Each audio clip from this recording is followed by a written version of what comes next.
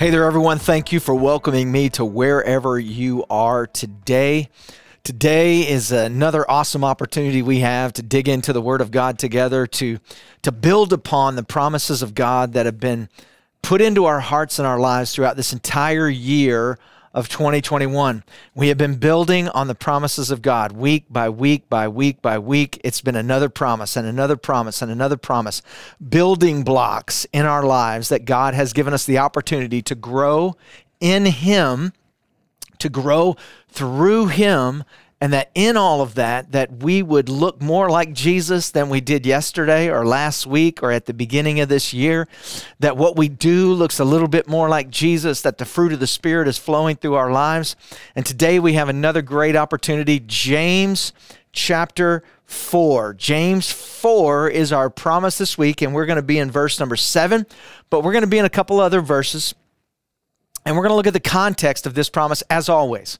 Right? It's never like, hey, here's this one verse, let me just fire it off at you. We want to really know what's going on in this. We want to dig into this. We want to know, like, what's happening? What's the backstory in this? Like, what's the narrative of this whole thing? If he's given this promise and this amazing word, like, what is the context of that? Because sometimes we can read that one verse and we don't understand the true power of it because we don't understand the scenario and what's happening. In the book of James, he is writing, we can see, to the 12 tribes and those who have been dispersed all over the world. And he's bringing this amazing word, and he's talking about the trials. He's talking about trials that they faced. He's talking about all the things that has happened and all the things, actually the qualities that you need to have to be able to walk through. He talks about some very familiar things like be doers of the word, not hearers only, because they had gotten into a pattern of, hey, I'm hearing, but then it became more of less doing. Right? I'm hearing, but I'm not doing as much. And what we find out is, in the context of all this, is what began to happen is there were different factions, and now there was starting to be personal favoritism toward one another. Then there started to be some selfishness that settled in, and hey, I want to keep this for myself, and not just like the word from the Lord, but even like their giving, and all different types of things begin to happen. And then all of a sudden they begin to believe that, okay, what I'm doing now is not just an exhibit of my faith, but what I'm doing now is the stamp that says, right, that I'm saved. And that's where James comes in and says, hey, listen, faith without works is dead. Yes, but it's not all about works. It's about faith. But faith without works is dead. He's bringing a balance to these believers. He begins to talk to them about what they say and how they say it, that motives matter, like what comes out of your mouth, and the motive behind that matters. And he's been bringing all this stuff. And then he talks about this interesting dichotomy of heavenly wisdom versus demonic wisdom. He takes this deep dive in the middle of everything, and he talks about, listen, when you go after your fleshly desires and your selfishness, that is an earthly demonic wisdom, quote unquote, that would say, hey, I can do this because this, and this, and that's not a bad thing, it's a good thing. But then he shifts it and he talks about a heavenly wisdom. And then he's talking about peace and gentleness and yielding and mercy and grace, and he talks about all these amazing things. And then he goes into this amazing deep dive of, hey, where does pride come from? Like, he's asking this question. Where does pride come from? Where does this root of selfishness come from? And then he says this, does it not come from you? like there's an amazing question of, listen, where do fights come from? Where do quarrels come from? Where does all this confusion and chaos come from? Where does this anger come from? And he says, it comes from you. It comes from me, my selfish desire. My selfish desires, my fleshly lusts, right, are what quarrels are all about. Fights are, why am I fighting this person? Because I want my way. Why am I quarreling about this? Why am I gossiping about this? Why am I angry about this? Why am I bitter? And James says, listen, it's not everybody else. It's me. Where does it come from? It comes from me, because I can't have what I want. I can't do what I want. I. And then he says, listen, you're fighting and you're warring, yet you do not have it because you do not ask. And then he says, and when you ask, you're asking with the wrong motives. Like you're totally off base. So all this, right, brings us to our promise. But verse 6, right before you get to the promise, he says, but he gives more grace. Listen, God resists the proud, but gives grace to the humble. And that's the entry point to this promise. All this strife, all these things, all this unrest, all this confusion, all these things. And he's writing it not just to one group of people in one location. He's writing it to believers all over that have been dispersed all over. And some of the same characteristics are happening all over the place within believers. That tells you that the enemy was coming against. The enemy was trying to stop what God was trying to do. And James gives this amazing word. And then here's our promise, verse 7. Therefore what? God resists the proud, but gives grace to the humble. Therefore, if you want grace, right? Therefore, submit to God, resist the devil, and he will flee from you. All right? Say that with me. Submit to God, resist the devil, and he will flee from you. One more time. Submit to God, resist the devil, and he will flee from you. Now that is an amazing promise from God's word. But what does it mean to submit to God? What does it mean to resist the devil? Well, we want to go a little bit deeper. I want to go a little bit deeper with you today, rather than just the context. Let's go to the verses right after that, 8, 9, and 10. And I'm going to talk to you today about a decalogue. Come on, say that with me. Decalogue. Say it again. Decalogue. Put it in the chat right now. D-E-C-A-L-O-G-U-E. Hopefully I got that right. D-E-C-A-L-O-G-U-E. Decalogue. Now, what does decalogue mean? Decalogue, if you look at the Greek for decalogue, it means 10 words.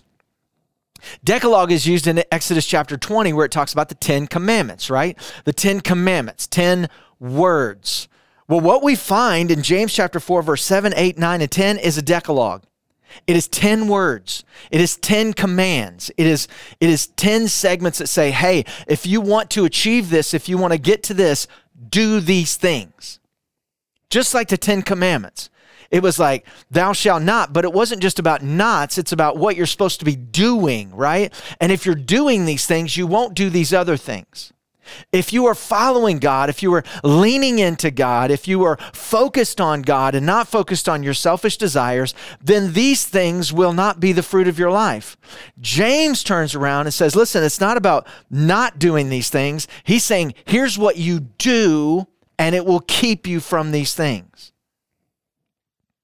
Decalogue. Say it again. Decalogue. So we find it in 7, 8, 9, and 10. So let's look at the first one, right?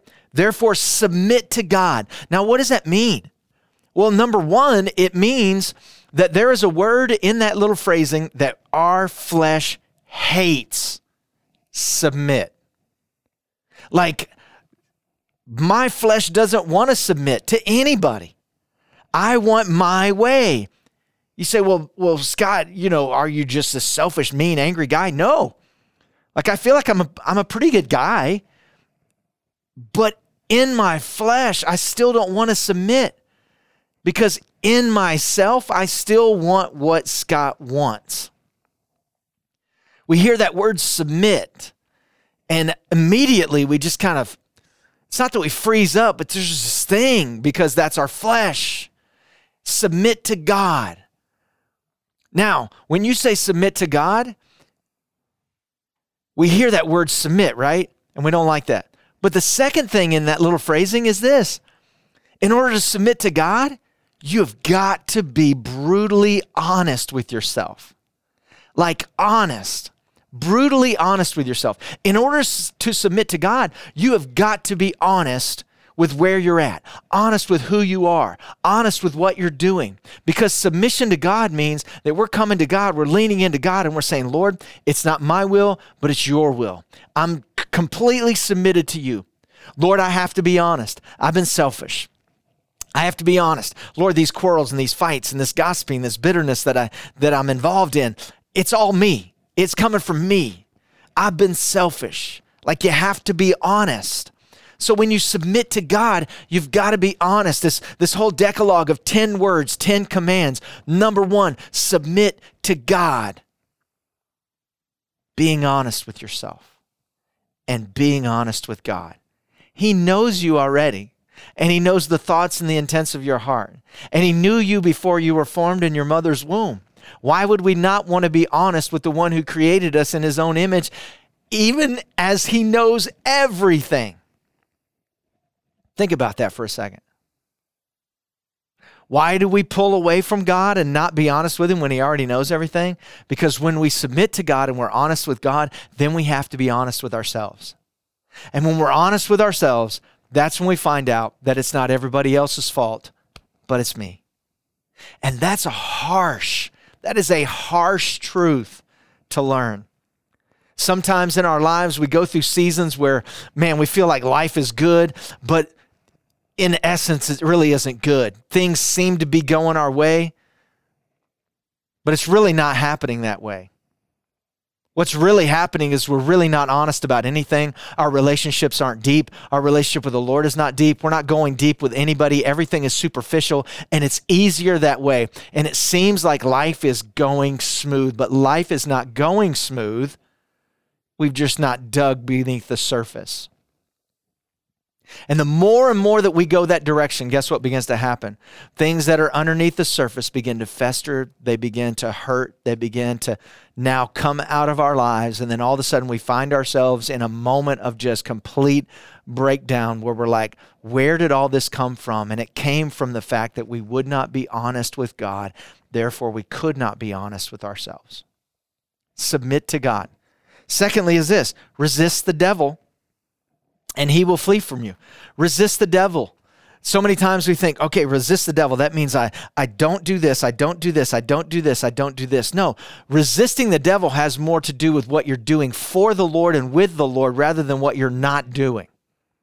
The more you lean into Jesus, the more you read your word, the more that you worship, the more that you praise, the more that you're a witness for Christ, the more that you function in the gifts of the Spirit, the more the fruit of the Spirit flows out of your life. Guess what you're doing? You're resisting the devil. Every time you read the word of God, you're resisting the devil. Every time you pray, you're resisting the devil. Every time you worship, you're resisting the devil. When you put on the garment of praise for the spirit of heaviness, you're resisting the devil. He hates it. He doesn't like it. And when you begin to call on the name of Jesus and you begin to worship in the midst of adversity, the devil has to flee. That's no longer his atmosphere. His atmosphere is fear and despair and selfishness and anger and bitterness and ungratefulness, unthankfulness. But now you've put on the garment of praise for the spirit of heaviness. Now you're giving thanks. You're giving thanks in everything. Why? Because this is the will of God in Christ Jesus. And the enemy of our soul is coming against us going, no. There can't be Thanksgiving here. That's just a once a year holiday. That's fine. Why are you giving Thanksgiving? You're going through the worst time of your life. Why are you giving thanks for that? No. I can't deal with that. He's got to flee. Resisting the devil is not about what you're not doing. It's about what you are doing, who you're leaning into, who you're giving the credit for, who you're worshiping, who you're focusing in on. And when you do those things, you are resisting the devil. But when we don't do those things, we are opening ourselves up to the devil. And that's a reality, and that's truth. When we don't read the Word of God, we're opening up our lives to the enemy. When we don't pray, we're opening up our hearts and our lives to the enemy. You say, well, Scott, I don't know if that's true. I mean, Jesus, he gives grace. He does. But God resists the proud. And if you're not worshiping, and if you're not reading your word, and you're not praying, you're not submitting to God. And if you're not submitting to God, that means that you are doing your own thing the way that you want to do it, which makes us proud. And God resists that. But he gives grace to the humble. So when we see this, submitting to God, resisting the devil, and then it says this in verse 8, draw near to God. Number 3, draw near to God and he will draw near to you. Draw near to God. Press in. Lean into God. Listen, that's not a geographical location. It's not like, okay, I've got to go to... hey, I heard there's a 6-day revival meeting in Kentucky. If I can just get there, man, I can draw near to God. No. It's not talking about geographical. Hey, I've got to get to Jerusalem. Listen, in history, all throughout history, people began to believe if I can just get to Jerusalem. And listen, that's not just believers. We're talking about we're talking about Muslims. We're talking about all manner of different religions. Everyone wanted to take hold of Jerusalem and make it their capital of the world. And it was thought that if you could get to Jerusalem, you could be absolved of your sins, or if you could take over Jerusalem. It was all about location. Is there something about Jerusalem? Absolutely. Is there something in the future when we read the Word of God about Jerusalem? Absolutely. But you don't have to be there to draw near to God. You don't have to be in a church sanctuary to draw near to God. You don't have to be in the midst of an amazing praise service to draw near to God. We can draw near to God right now. We can draw near to God at our job, in our schools. We can draw near to God anywhere at any time. Why? Because Jesus died and he tore the veil, and now we don't need anybody else to go in for us to talk to God. Jesus became our mediator. He became the bridge, and now we have access to the Father. Draw near to God. When we do those things that resist the devil, we are drawing near to God. It all works together. Draw near to God and he will draw near to you. Then it says this, cleanse your hands, you sinners. Now, in our current culture, this would sound, oh man, that's harsh. It's not harsh. It's actually wonderful. Draw near to God, he will draw near. Cleanse your hands, number 4, you sinners. Cleanse your hands, exterior. But look what it says immediately after that. Purify your hearts. 5, inside, you double-minded. Purify your hearts, cleanse your hands, right? Pure hearts, pure motives. Make sure your hands are clean. Inside, outside. So many times we try to put on a facade on the outside, and Jesus told those who thought they could do that they were like whitewashed tombs and they were full of dead men's bones. He was saying there's no life inside of that. You do all of this to be seen, but there's nothing going on inside. You're hollow, you're empty, you're hurting. And here, James says, purify your hands.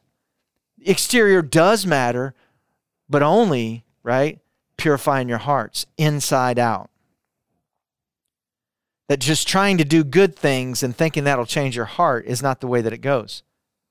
It's allowing God to change your heart, and then the exterior, with the fruit of that changes. Now it's peace and love and joy, right? Patience, kindness, long-suffering, self-control, right? All of those things now are fruit from what? A pure heart. You know, even the psalmist said, give us clean hands, Lord. Give me clean hands and a pure heart. Like, I want to ascend to the hill of the Lord. I want everything you have for me. And so I need clean hands and a pure heart. James is saying, listen, submit to God, resist the devil, draw near to God, cleanse your hands, purify your hearts. And then verse 9, he does like this rapid fire where he puts all this stuff together as if, hey, there is 6, 7, 8 here, right? 6, 7, 8, 9 on the Decalogue, but it's all together. Lament and mourn and weep. Let your laughter be turned to mourning and your joy to gloom. Now, this doesn't sound amazing to us, like lament. Like, I'm not even sure what that means, Scott, but it doesn't sound awesome. Mourn, right? Mourn, weep. Laughter be turned to mourning. I can't laugh anymore? And your joy to gloom. I mean, I've got to be gloomy all the time. I got to be Eeyore on Winnie the Pooh all the time. Like everything's bad, everything's horrible. That's not what he's saying. Remember who he's writing to. And what has happened? Everything's on the exterior. And they're living selfish lives inside, not submitted to God. They haven't resisted the devil. They haven't cleansed themselves. They haven't purified their hearts. They haven't leaned into the things of God. They've not drawn near to God. They've made the things of God, listen, they've made the things of God a sidebar. You don't have to do it. Just say you believe it and everything will be fine. And James is saying this. Because here's what's happening in this. And this is key for us, y'all. Lean into this. James is saying that you have made the things of God laughable. You have brushed them off as if they were no big deal. And why is he saying this? He's not saying you have to live the rest of your lives like this. He's saying lament and mourn and weep because those are the signs of a repentant heart. He says, let your laughter be turned to mourning. You've been laughing off the things of God and you've made them irrelevant. You're not passing them on to your children. You've taken them so lightly that now even your own children don't follow the precepts of God.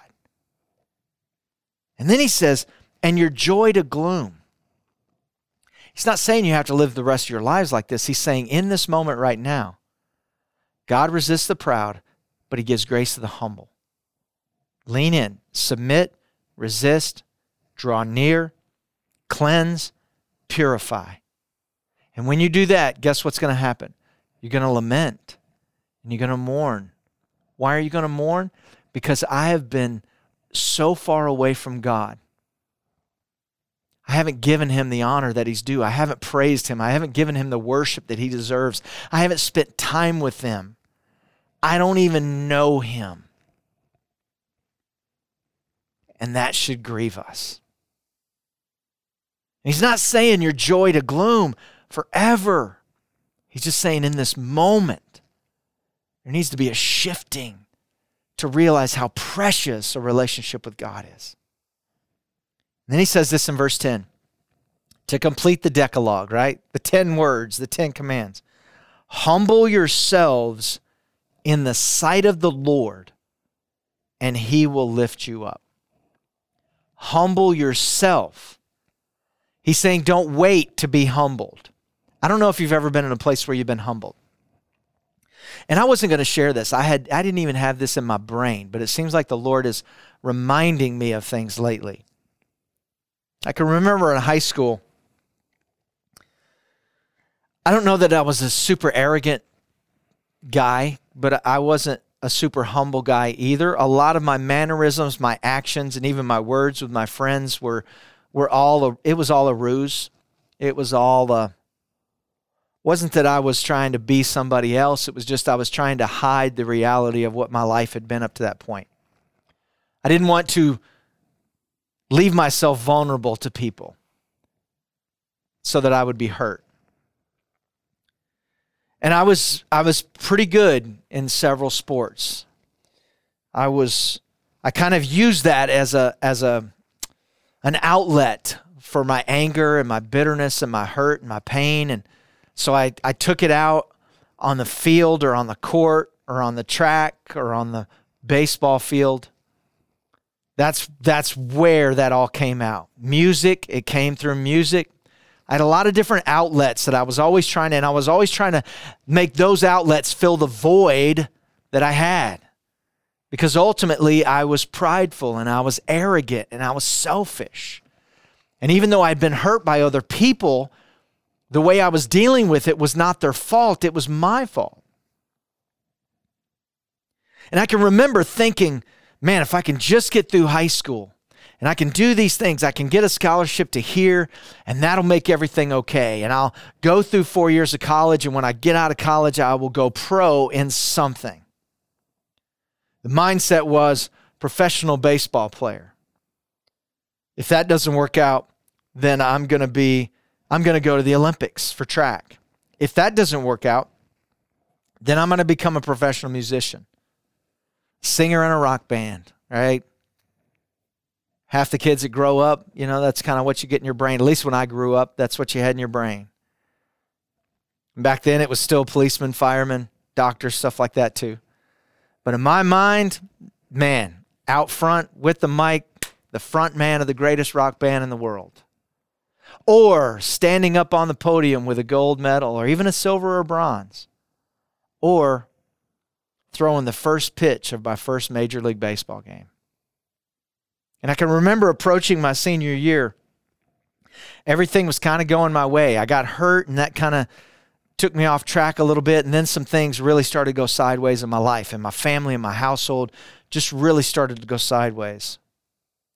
And just as I had used all those things as an outlet, this one moment was going to become the outlet of all the anger and the rage and the hurt and the pain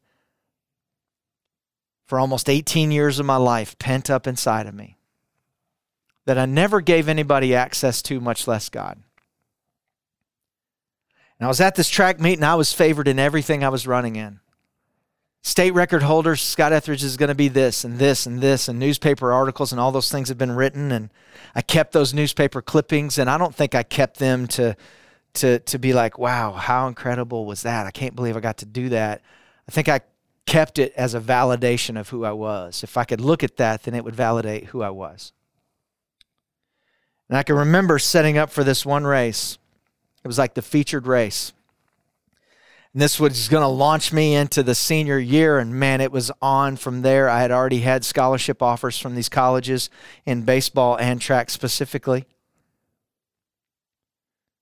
And I can, even in my mind, I can see it now, my feet hitting the track as the race went. And I was on my pace. Everything was clockwork in my head. I do this at this pole, and when I get to that light pole, I kick into this. And when I get to that light pole, my knees go a little bit higher and my strides go a little bit longer. And when I get to this pole, when I get to that light pole, that's when the all-out sprint to the finish.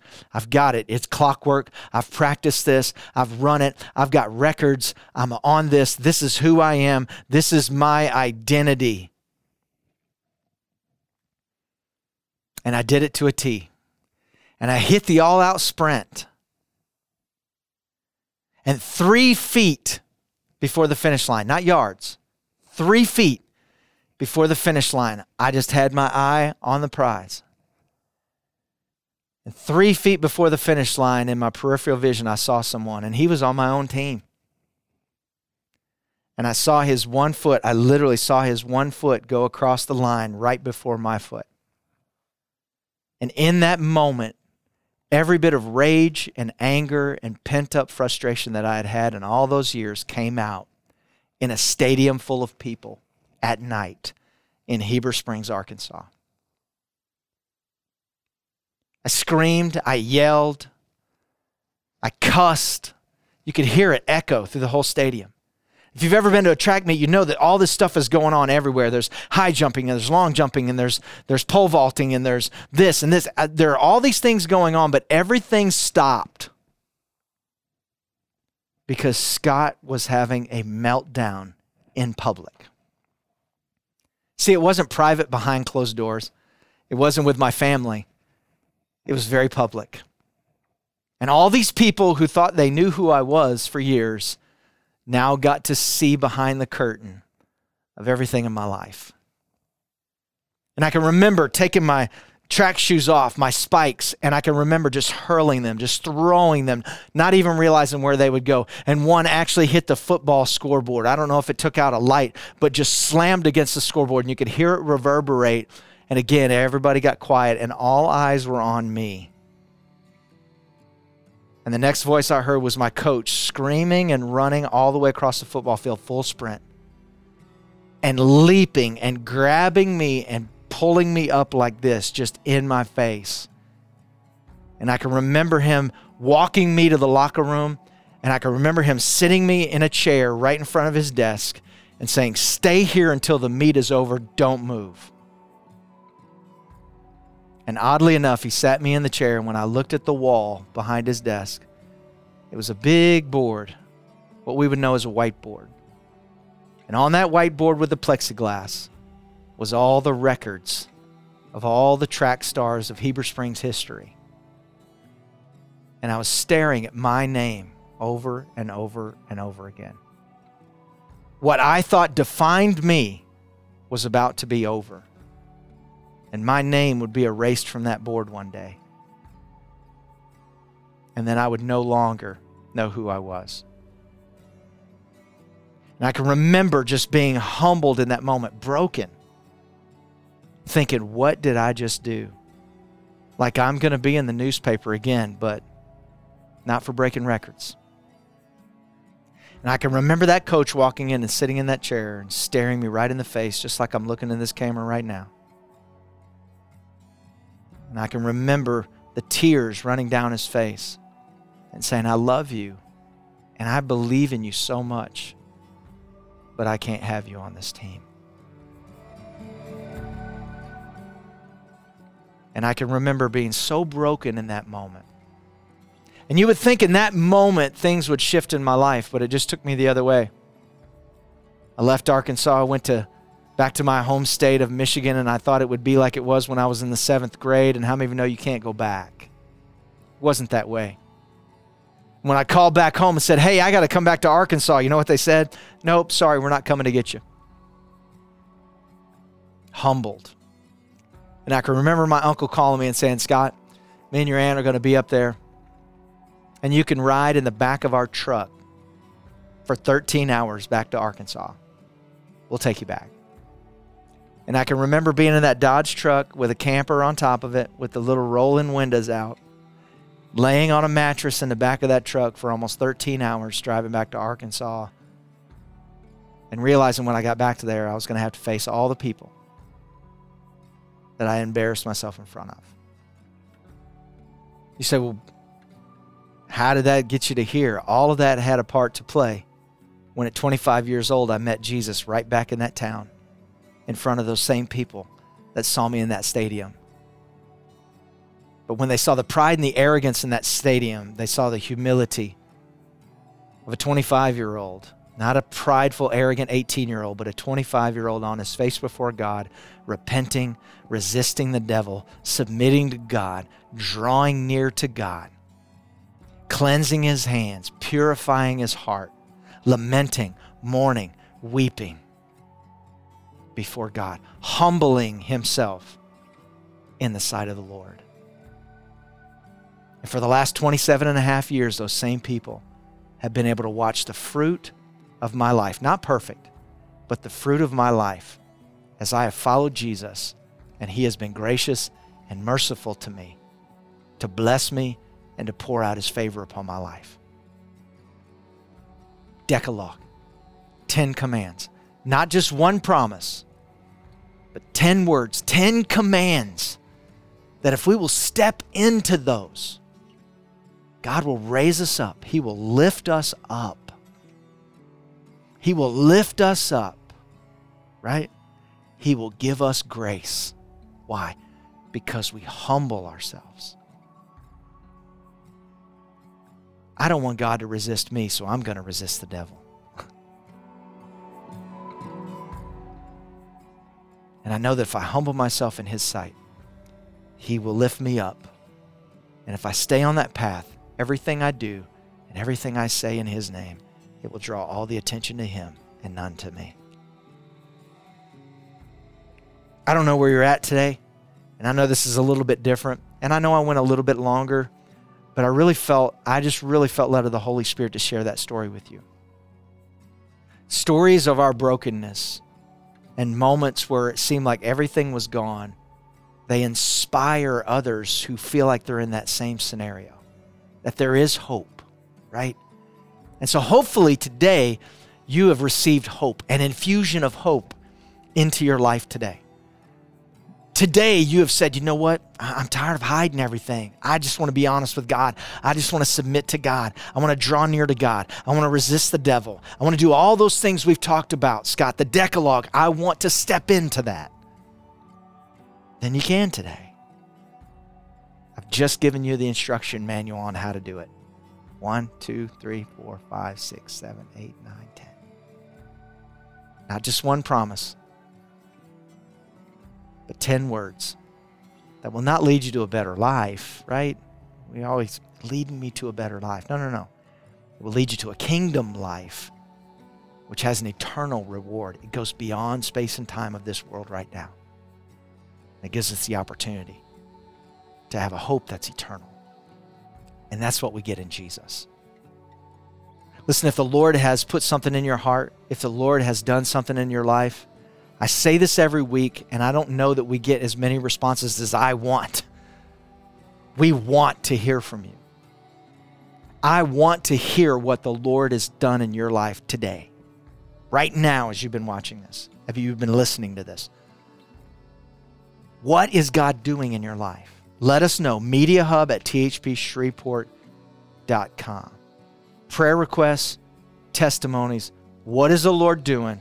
What is the Lord saying? Listen, I love you, and I speak the favor and the blessing of the Lord over your life and your family in the name of Jesus.